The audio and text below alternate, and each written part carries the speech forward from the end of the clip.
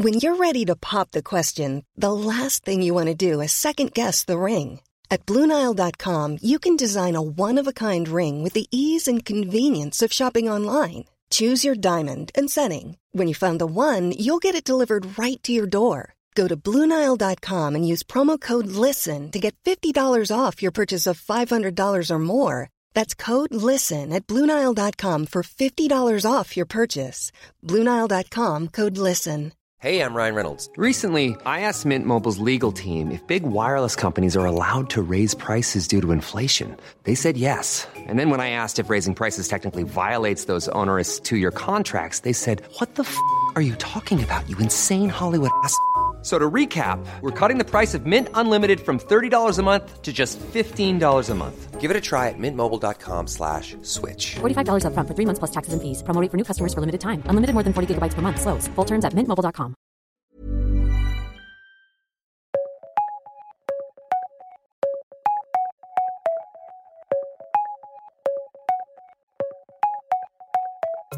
Welcome to The World in 10, the top stories around the world every day with correspondents from the Times of London. I'm Rebecca Myers. And I'm Alex Dibble. Today we'll be covering tourists in Venice, what name we should be using for India, and one of the most exciting album launches ever.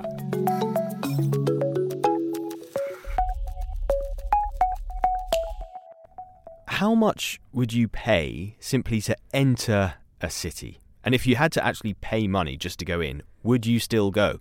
Well, in Venice, you're going to have to pay €5 just to get in. The city has announced it is introducing that charge for day trippers on the 30 busiest days of the year. And the idea is to try and curb these mass crowds that are just kind of ruining the experience for everybody. Yes, and they're hoping those €5 will make you think twice about coming on the busiest days, maybe think about going a different time. And I wondered whether this would catch on, to be honest. I mean, we're joined by Claire Irvin, head of travel for the Times and Sunday Times. Her World in 10 debut, very exciting moment. But what do you make of this, Claire? Is it a good idea? Is it a terrible idea? Well, I mean, I think anything that the first step in rectifying a problem is to identify it, right? So I think anything that admits there is a problem with over-tourism in a hotspot has got to be a good thing. It will make tourists think about how and when they visit. It will remind everyone that, it's not a renewable resource. But will it stop tourism to Venice? Probably not. Probably not. And I mean, recently on the podcast, we talked about a Swiss village that was looking at the things like protected status because they were dealing with so many day trippers. Yeah. Are there other places that have done something like this already, other schemes like this to reduce the number of tourists? Well, I mean, there's lots of places who have either just said outright, we don't want tourists anymore, Amsterdam and our very own Cornwall for a start. But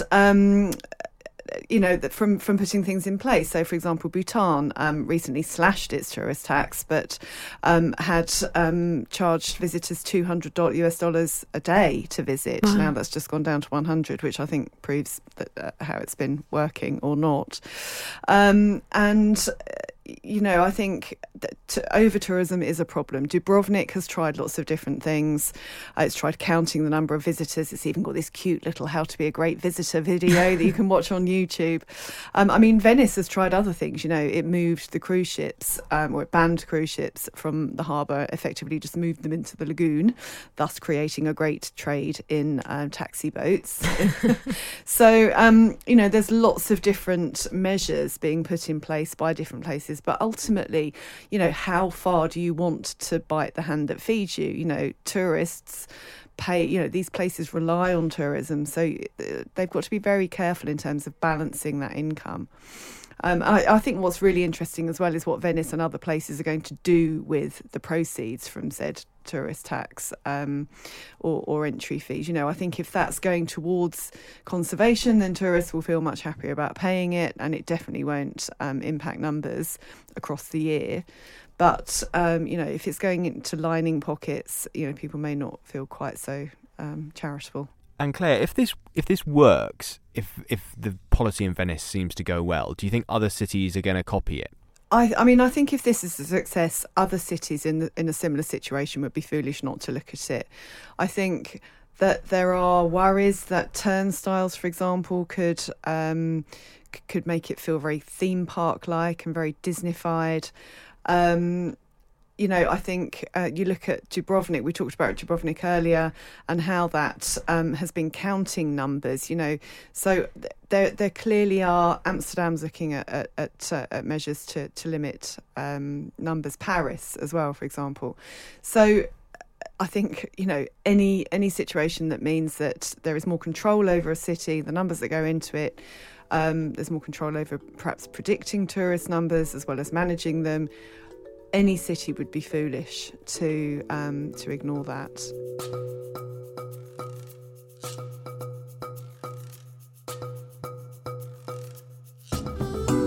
It is that time of the day when we head down to floor 11 and get a sneak preview of what's coming up on the foreign pages of the Times website. And Gemma Fox from the Foreign Desk can tell us. Gemma.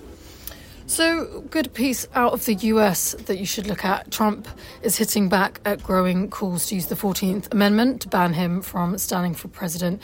The amendment crucially being about insurrection, and there'll be some great analysis coming from our US editor, David Charter, to go alongside that, and whether Democrats and legal scholars that are really pushing this are misguided. And then we have another piece from Richard Spencer, our China correspondent, looking at how the country's struggling economy is really driving away members of its Belt and Road Initiative. This is on the eve of the 10 years since its launch by Xi Jinping, very much seen as a debt trap for developing countries.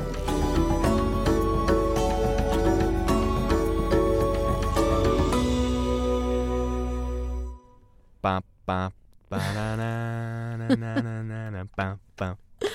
Very Come on, good, Rebecca. very good, very impressive. Well, that is something you might be hearing around and about today, because there has been some pretty huge music news if you're a music fan at all. The Rolling Stones have released a new studio album, their 24th studio album, at a special event in East London. Hackney Diamonds is their first record of original songs in 18 years. It is, and the album launch is taking place at Hackney Empire, hosted by Jimmy Fallon of US presenter Late Night Show fame. And eagle-eyed fans might have spotted a curious ad in the Hackney Gazette, a local newspaper, which announced the album a few weeks ago under the guise of being specialists in glass repair. I loved this. I really loved this. Said, our friendly team promises you satisfaction. When you say, gimme shelter, we'll fix your shattered windows. So a little bit of lyrical bingo for you there. And Mick Jagger took us back to 1964, actually, when the band released their first record, and said the launch today was a little bit different to that one. Keith and I were in a pub in Denmark Street, and we had the album, and there were two journalists, one from the NME and one from the Melody Maker. We bought them a pint of beer. We said, here's our album. That's it. Have a listen. And then we went out. That was it. Yeah, that's the press conference, yeah. And there is already a review on the Times website of the new album from the Times' chief rock and pop critic, Will Hodgkinson, who says, I've been lucky enough to hear the whole thing, and although I'll be crushed to death by a giant tongue logo if I announce the song titles or the guest artists popping up throughout, I can say that it is unquestionably the best Stones album since 1978. Some Girls, that's quite a long time. Wow. Good music.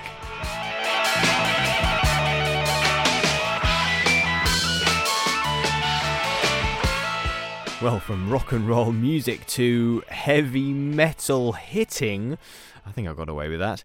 Have a listen to this. This is Yelena Ostapenko, who was beaten by Coco Gauff at the US Open yesterday. I didn't really feel physically very tired, but I felt like I didn't really recover from that night because, as I said, I got back to the hotel around like 2 a.m., and even I tried to go to sleep at 3 in the morning, but I had all this adrenaline and it was impossible to fall asleep. And then when you go to sleep at 5 or 6 in the morning, the whole day, or you need a few days just to recover, I think it's a little bit crazy. Yes, it was a match that only took 68 minutes. She was beaten 6-love, 6-2. And she said she hadn't recovered enough from her quarterfinal on Sunday night. As you heard there, she was speaking about this kind of grueling schedule she's been put on, and that she didn't feel she'd had enough recovery time. And she said, tournament organisers gave her the false impression that she'd have more time between matches. Instead of being at 7 p.m, this match was first on court at midday.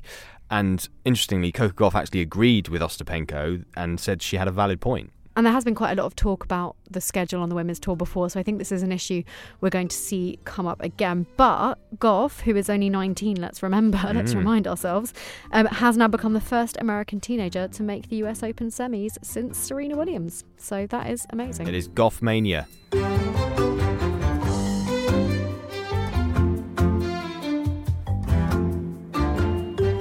Remember, if you are enjoying the journalism you hear on this podcast, do head to the Times website, take out a digital subscription, and that will give you access to all of the articles on the app online, including, at the moment, the pandas, Rebecca.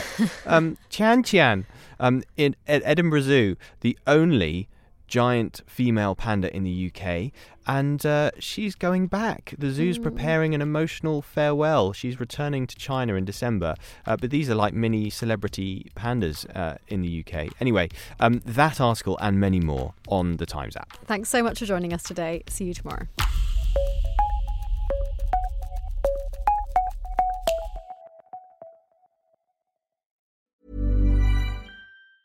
Small details are big surfaces. Tight corners are odd shapes. Flat, rounded, textured, or tall. Whatever your next project, there's a spray paint pattern that's just right. Because Rust-Oleum's new Custom Spray 5-in-1 gives you control with 5 different spray patterns. So you can tackle nooks, crannies, edges, and curves without worrying about drips, runs, uneven coverage, or anything else. Custom Spray 5-in-1. Only from Rust-Oleum. Planning for your next trip? Elevate your travel style with Quince. Quince has all the jet-setting essentials you'll want for your next getaway, like European linen, premium luggage options, buttery soft Italian leather bags, and so much more. And is all priced at 50 to 80% less than similar brands. Plus, Quince only works with factories that use safe and ethical manufacturing practices. Pack your bags with high-quality essentials you'll be wearing for vacations to come with Quince. Go to quince.com/pack for free shipping and 365-day returns.